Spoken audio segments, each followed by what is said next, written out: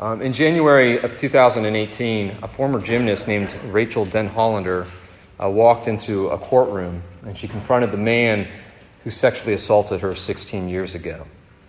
In her testimony, Denhollander told one horrific story after another of how Larry Nassar degraded and humiliated and sexually injured her and other little girls, some as young as 6 years old. When he did this, he wasn't just robbing them of their innocence. He was robbing them also of their love for ballet and gymnastics. He wasn't just scarring them physically, but he was doing so also psychologically, emotionally, spiritually as well.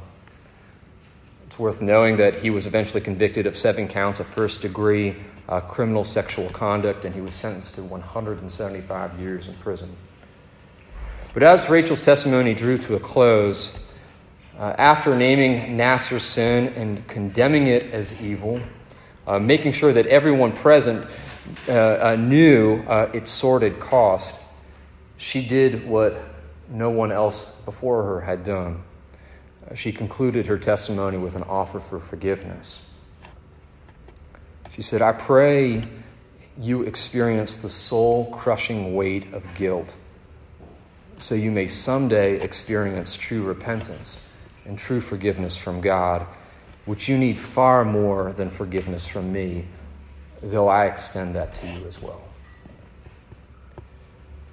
We're looking at the Lord's Prayer, and we're looking at this line, "Forgive us our debts as we have forgiven our debtors." And to shed some light on what it means to pray that, to be able to forgive as God has forgiven us, I'd like to read to you from Matthew chapter 18, verses 21 to 35. This is the Gospel of Matthew, 18th chapter, starting at the 21st verse. And you can find that on the screen above. And you can also just pull it up on a Bible app or one of those free Bibles over there on the table. So this is Matthew 18, verses 21 to 35.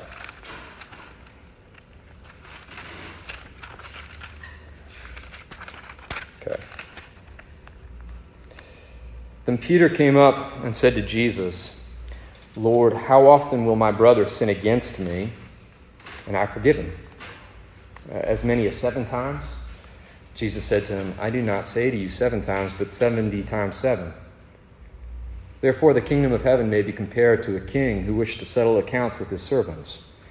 When he began to settle, one was brought to him who owed him 10,000 talents.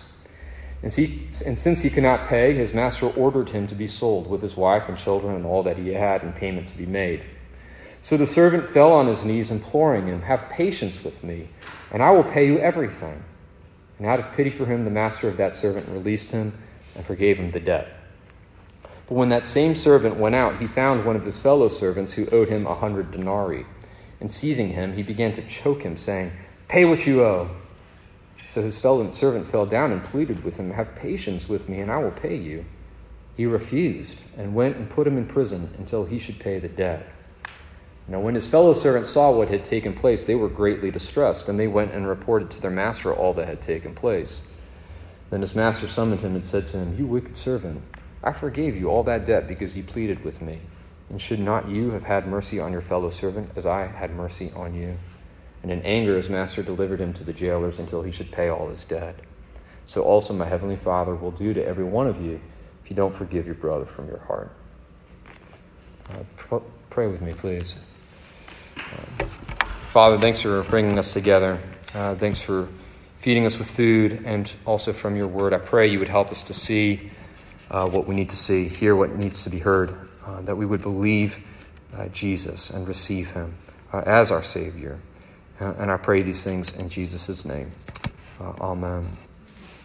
Well, my friends, there really are 2 things I want you to see from this text tonight. The first is the costliness of forgiveness, and the second is sort of what it takes to get the resources, the strength to forgive. Costliness of forgiveness, and where are we going to get the strength, the resources to forgive? First, I want you to see that forgiveness is costly. Look at the story that Jesus tells, starting at verse 24. In the story that Jesus tells, there's a king who has a servant who has racked up this enormous debt. You might ask, well, just how much money are we talking about? The text says that he owed 10,000 talents. What's a talent? Well, it's not that he owes 10,000 magic tricks or he needs to play 10,000 songs with his armpit. Okay, that's not what we're talking about here, right? A talent, oh no. That's all right. You can hit cancel. Just a kid. So hit cancel. Yeah. It's on Google Chrome. To the left, there you go. Boom. No problem. Can we find the text or no? That's all right. 24. Okay. That took some talent. Thank you for finding it. Yay. Yeah, it's not a talent. Was a amount of gold that was roughly equivalent to 16 years worth of wages. All is to say, work every day of your life for 16 years, you save every penny, you don't lose a cent, and what you end up with is a talent. Now, the servant in the story doesn't owe just one talent, he owes 10,000. In order to pay off this debt, he would have to work every single day of his life for 160,000 years.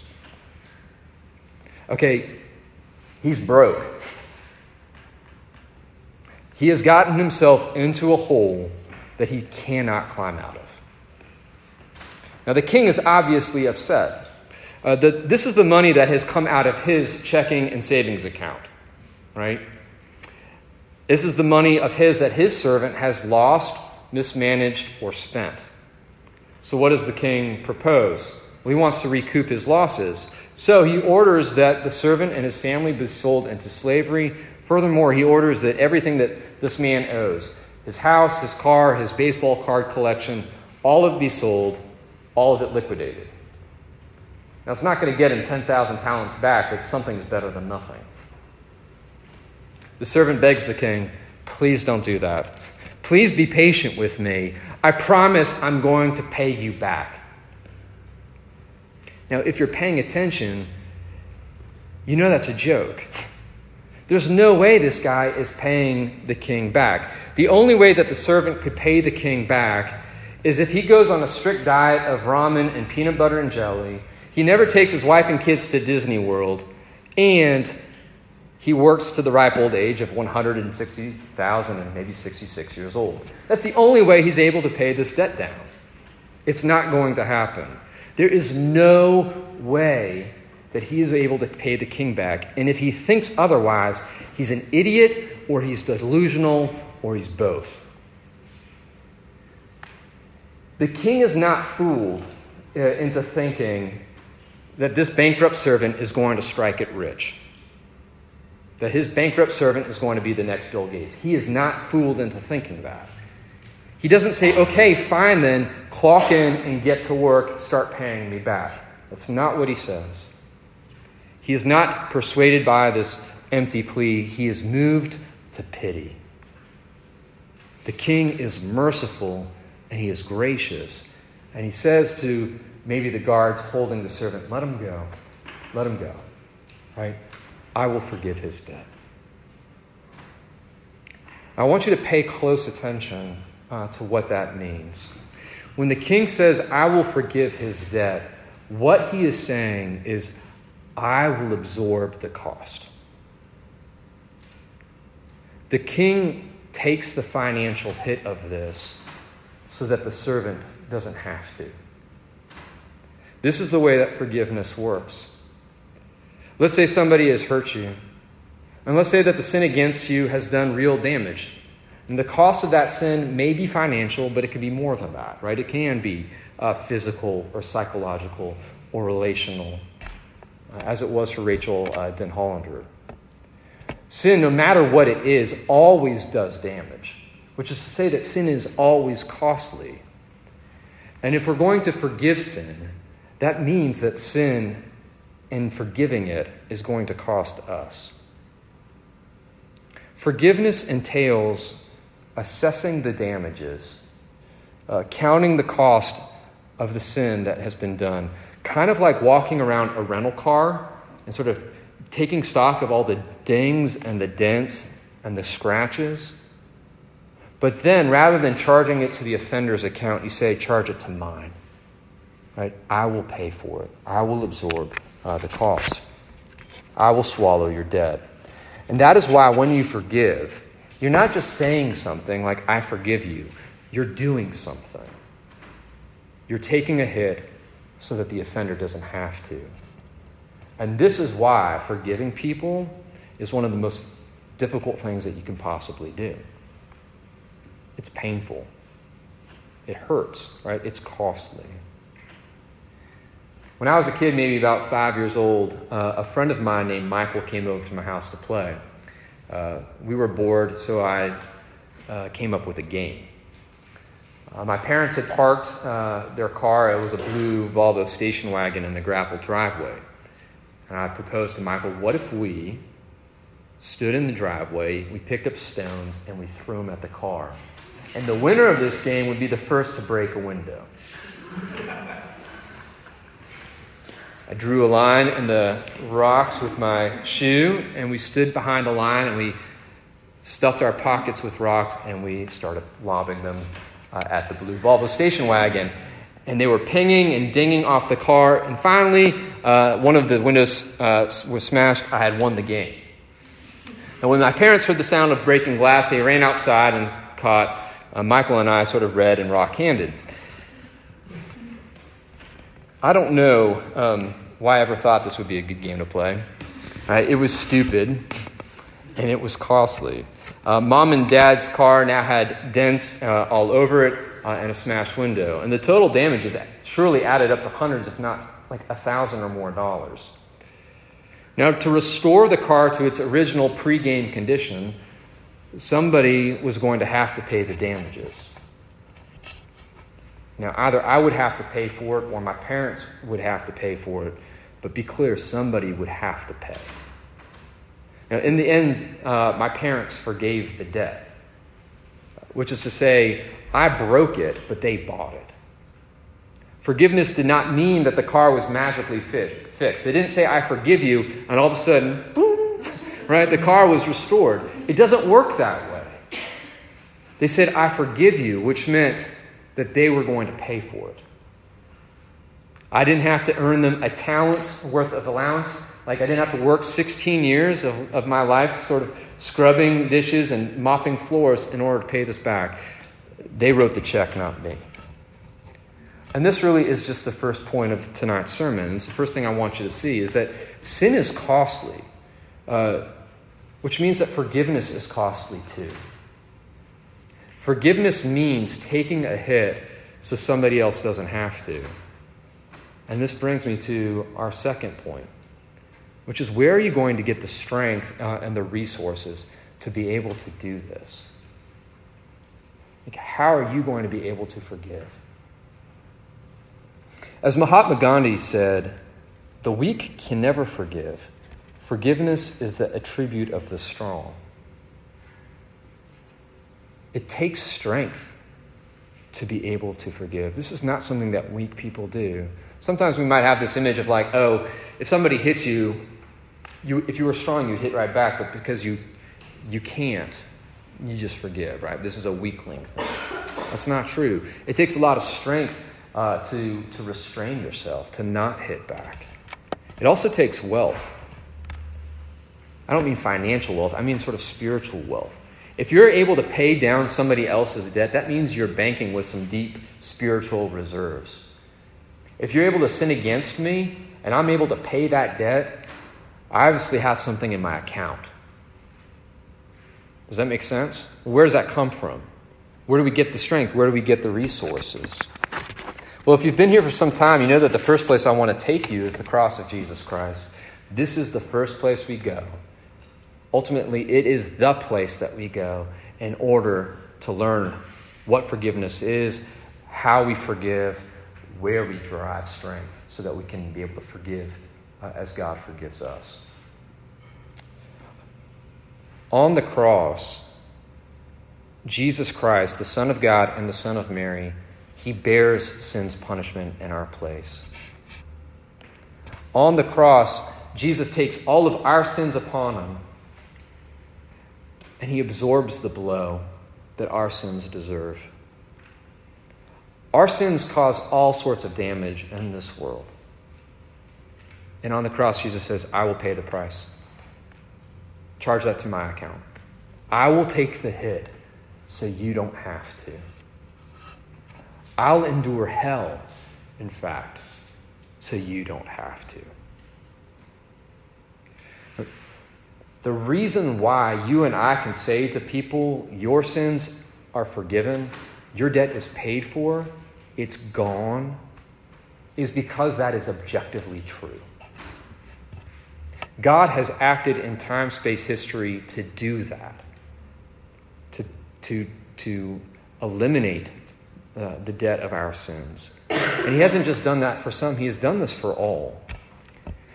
Now, if God didn't do this, if he hadn't acted in space-time history, if he didn't go to the cross and die for the sins of the world, we could say to people, your sins are forgiven, your debt is free.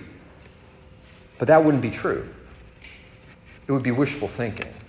We'd be playing make-believe. On what basis could we say to somebody, yeah, your guilt is gone, you've been set free? If God hadn't actually done that, right, some 2,000 years ago.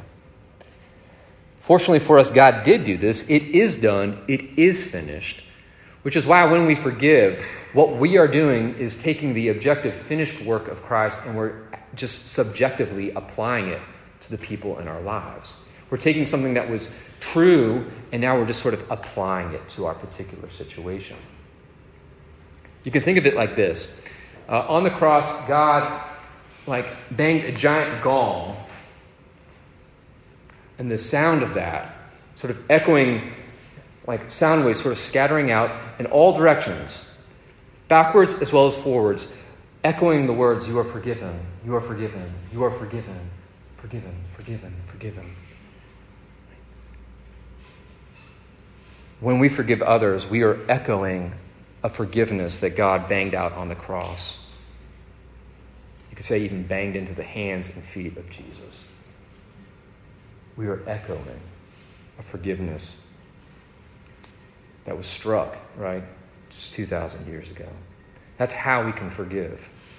We need to know, first of all, that God died for the sins of the world. If he hadn't, what we're doing is make-believe. Secondly, right, we find the strength and power to forgive others when we realize the depths to which we have been forgiven. If you want to be able to forgive and forgive much, you need to know in your heart of hearts that you yourself have been forgiven much. As Jesus said last week, those who are forgiven much love much. Those who are forgiven love little. For those who are forgiven little love little. In order to forgive a lot of sin, you need to know that you yourself have been forgiven a lot of sin. So it's worth asking, do you know that? Do you know what a big fat sinner you are? How much debt you are in? How much you need God's mercy? Sin is not something that you do sometimes on a Friday or Saturday night. Sin is something that you do every single day, Monday through Sunday. Every day, whether you intend to or not, you are denting up the Volvo. You're smashing windows. You do damage to God and others in this world every time you cheat on a test, every time you lie to a friend, every time you tear someone to shreds with your sarcasm, every time you denigrate somebody behind their back. That cruel joke that you told, that nasty comment you left in a comment box, all of this stuff adds up. It's not just the stuff that you do, it's the stuff that you don't do as well. The damage that is done when you don't stand up to a bully. The damage that's done when you avert your eyes from hurting people or from the homeless. The damage that is done when you lazily put stuff in the trash instead of recycling. When you fail to love God with all of your heart and you fail to love your neighbor as yourself. It all adds up. And the weight and the debt of your sin is incalculable. The damage is widespread and it's devastating. And friends, somebody has to pay the damages. The wages of sin is death. We all deserve to die. We all deserve to go to hell. Not one of us is righteous. Not a single one of us. But that is why what I'm about to say to you is such good news.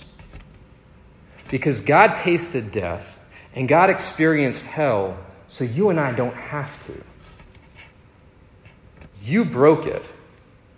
He bought it. He's paid your debt. And because he's paid your debt, you can step out of this room tonight and step into the rest of your life completely and entirely debt-free. What I'm telling you tonight is nothing less than that.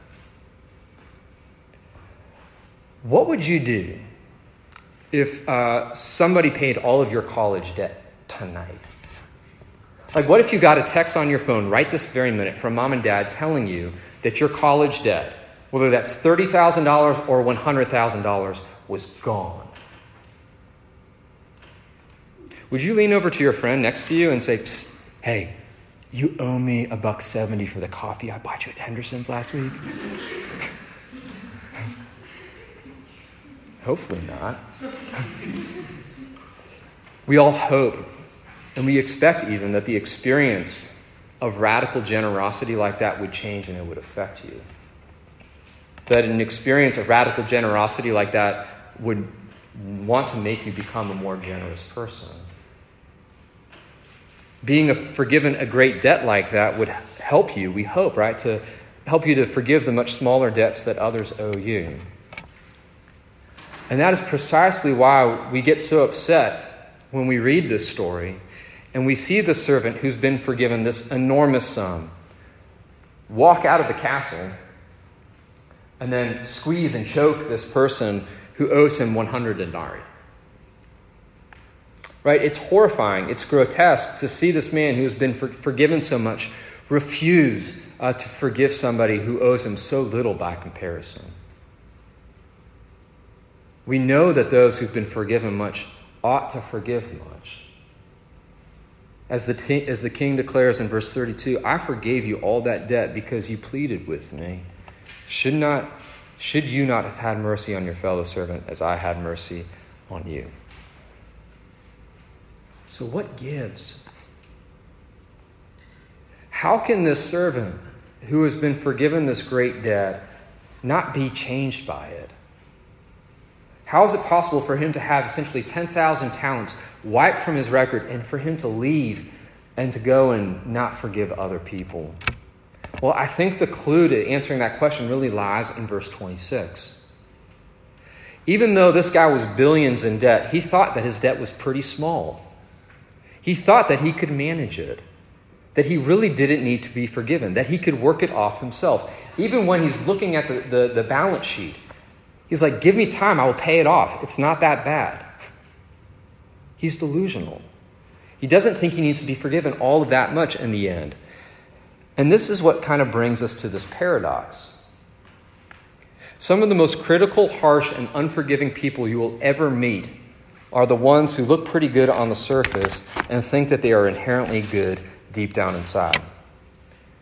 Now, they could be billions in debt, but they still think they're doing just fine since they didn't murder anybody this year or look at porn last night. Because I haven't murdered anybody or looked at porn in the last 24 hours, I'm pretty good. Since they don't see a lot of sin in their lives, they don't see much need for Jesus or for forgiveness. Since they don't feel forgiven much, they don't feel the need to forgive much either. By way of contrast, some of the most loving, forgiving, joy-filled people on the planet are those who look at their life and they realize, I'm not all that loving, which is why I need so much freaking forgiveness. They're joyful, not because they don't see their sin, but precisely because they do see their sin. They're keenly aware of it. the more aware they are of their sin and their debt, the more they know the depth of Jesus' love and forgiving grace. Because they know the weight of sin, they also know how liberating it is to have that weight taken off their shoulders.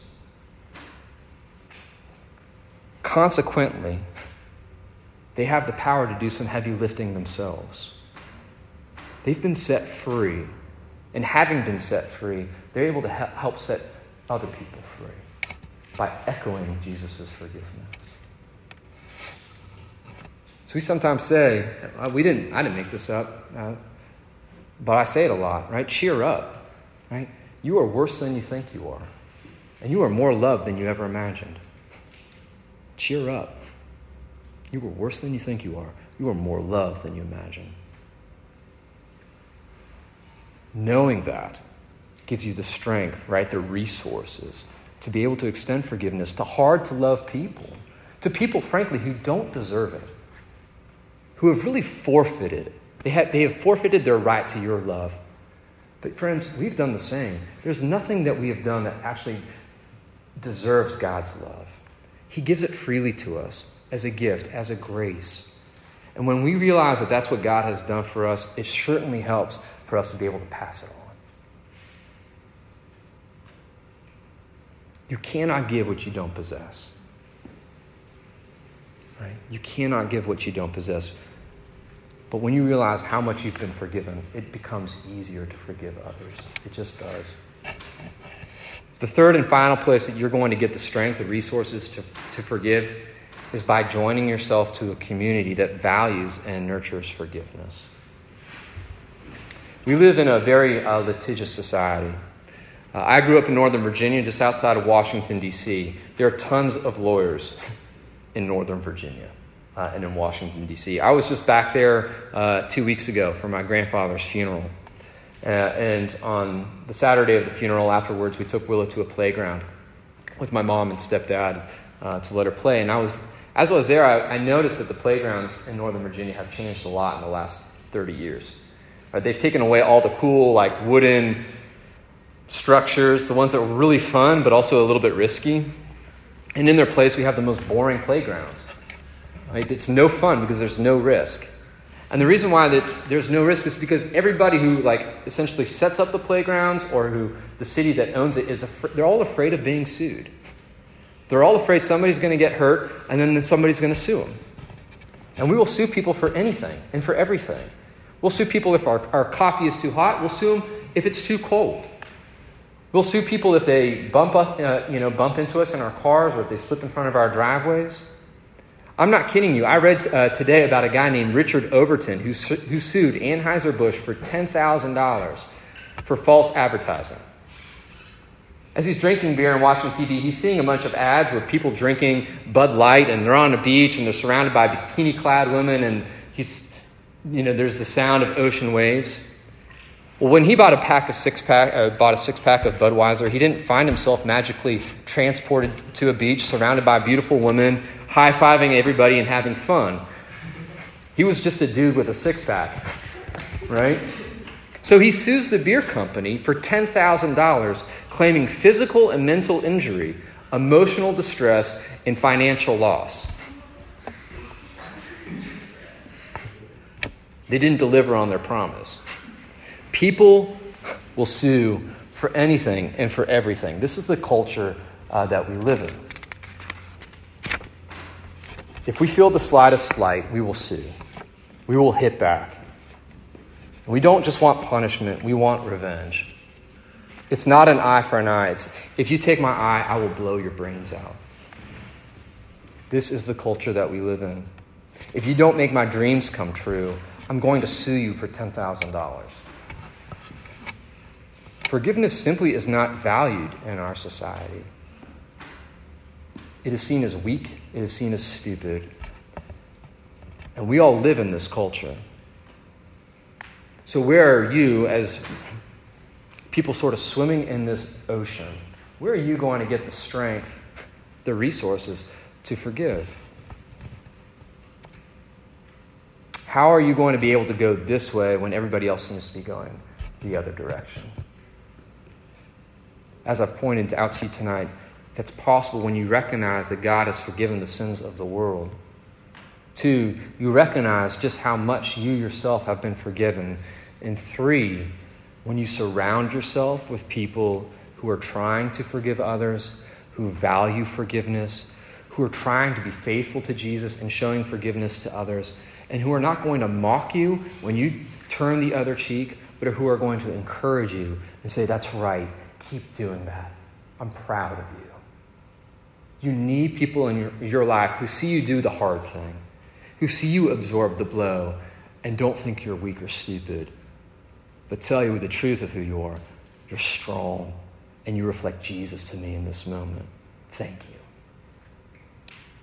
Now, where are you going to find a community like that? It's the church. That's what I'm talking about. Now, RUF is here, and we want to be a community like that for you too.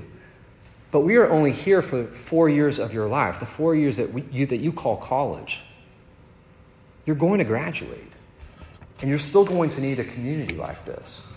So don't just wait till graduation. Why don't you start practicing this now? Why don't you seek out a church now and sort of work out and exercise this habit of heart of what it means to be part of a church community, a community with people older in it, older than you are and younger than you are, with people who are not entirely like you, who have different backgrounds and different, life stories, but who all have this in common.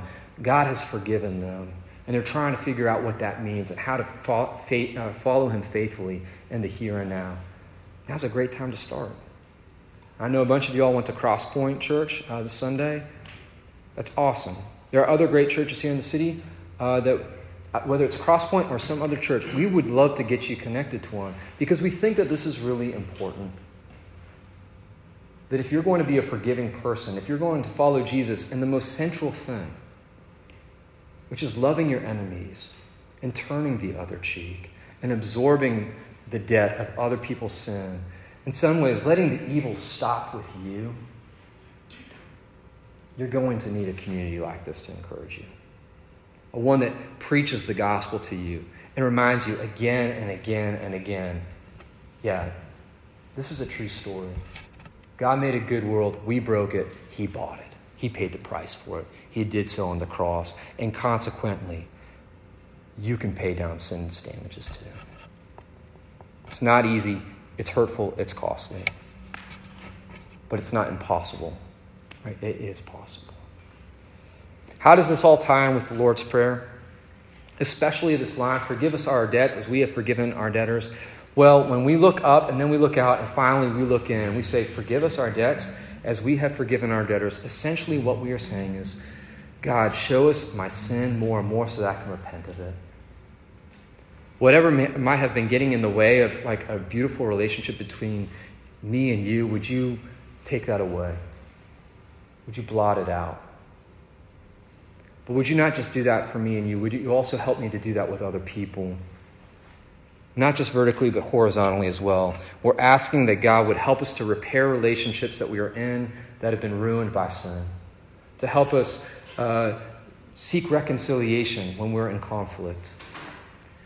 Who do we need to ask forgiveness from? Who do we need to show forgiveness to? When we pray this prayer, we're asking God to help us to do both of these things. Forgive my sins, and then help me to forgive other people in the same ways that you have forgiven me. Help me be a conduit of your grace in this world. Don't let it just stop with me. Pass it on. Would it echo through my life? That's hard. It's really, really hard.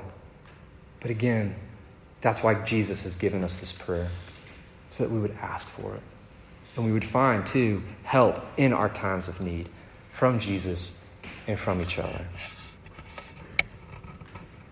So we pray, forgive us our debts as we have forgiven our debtors.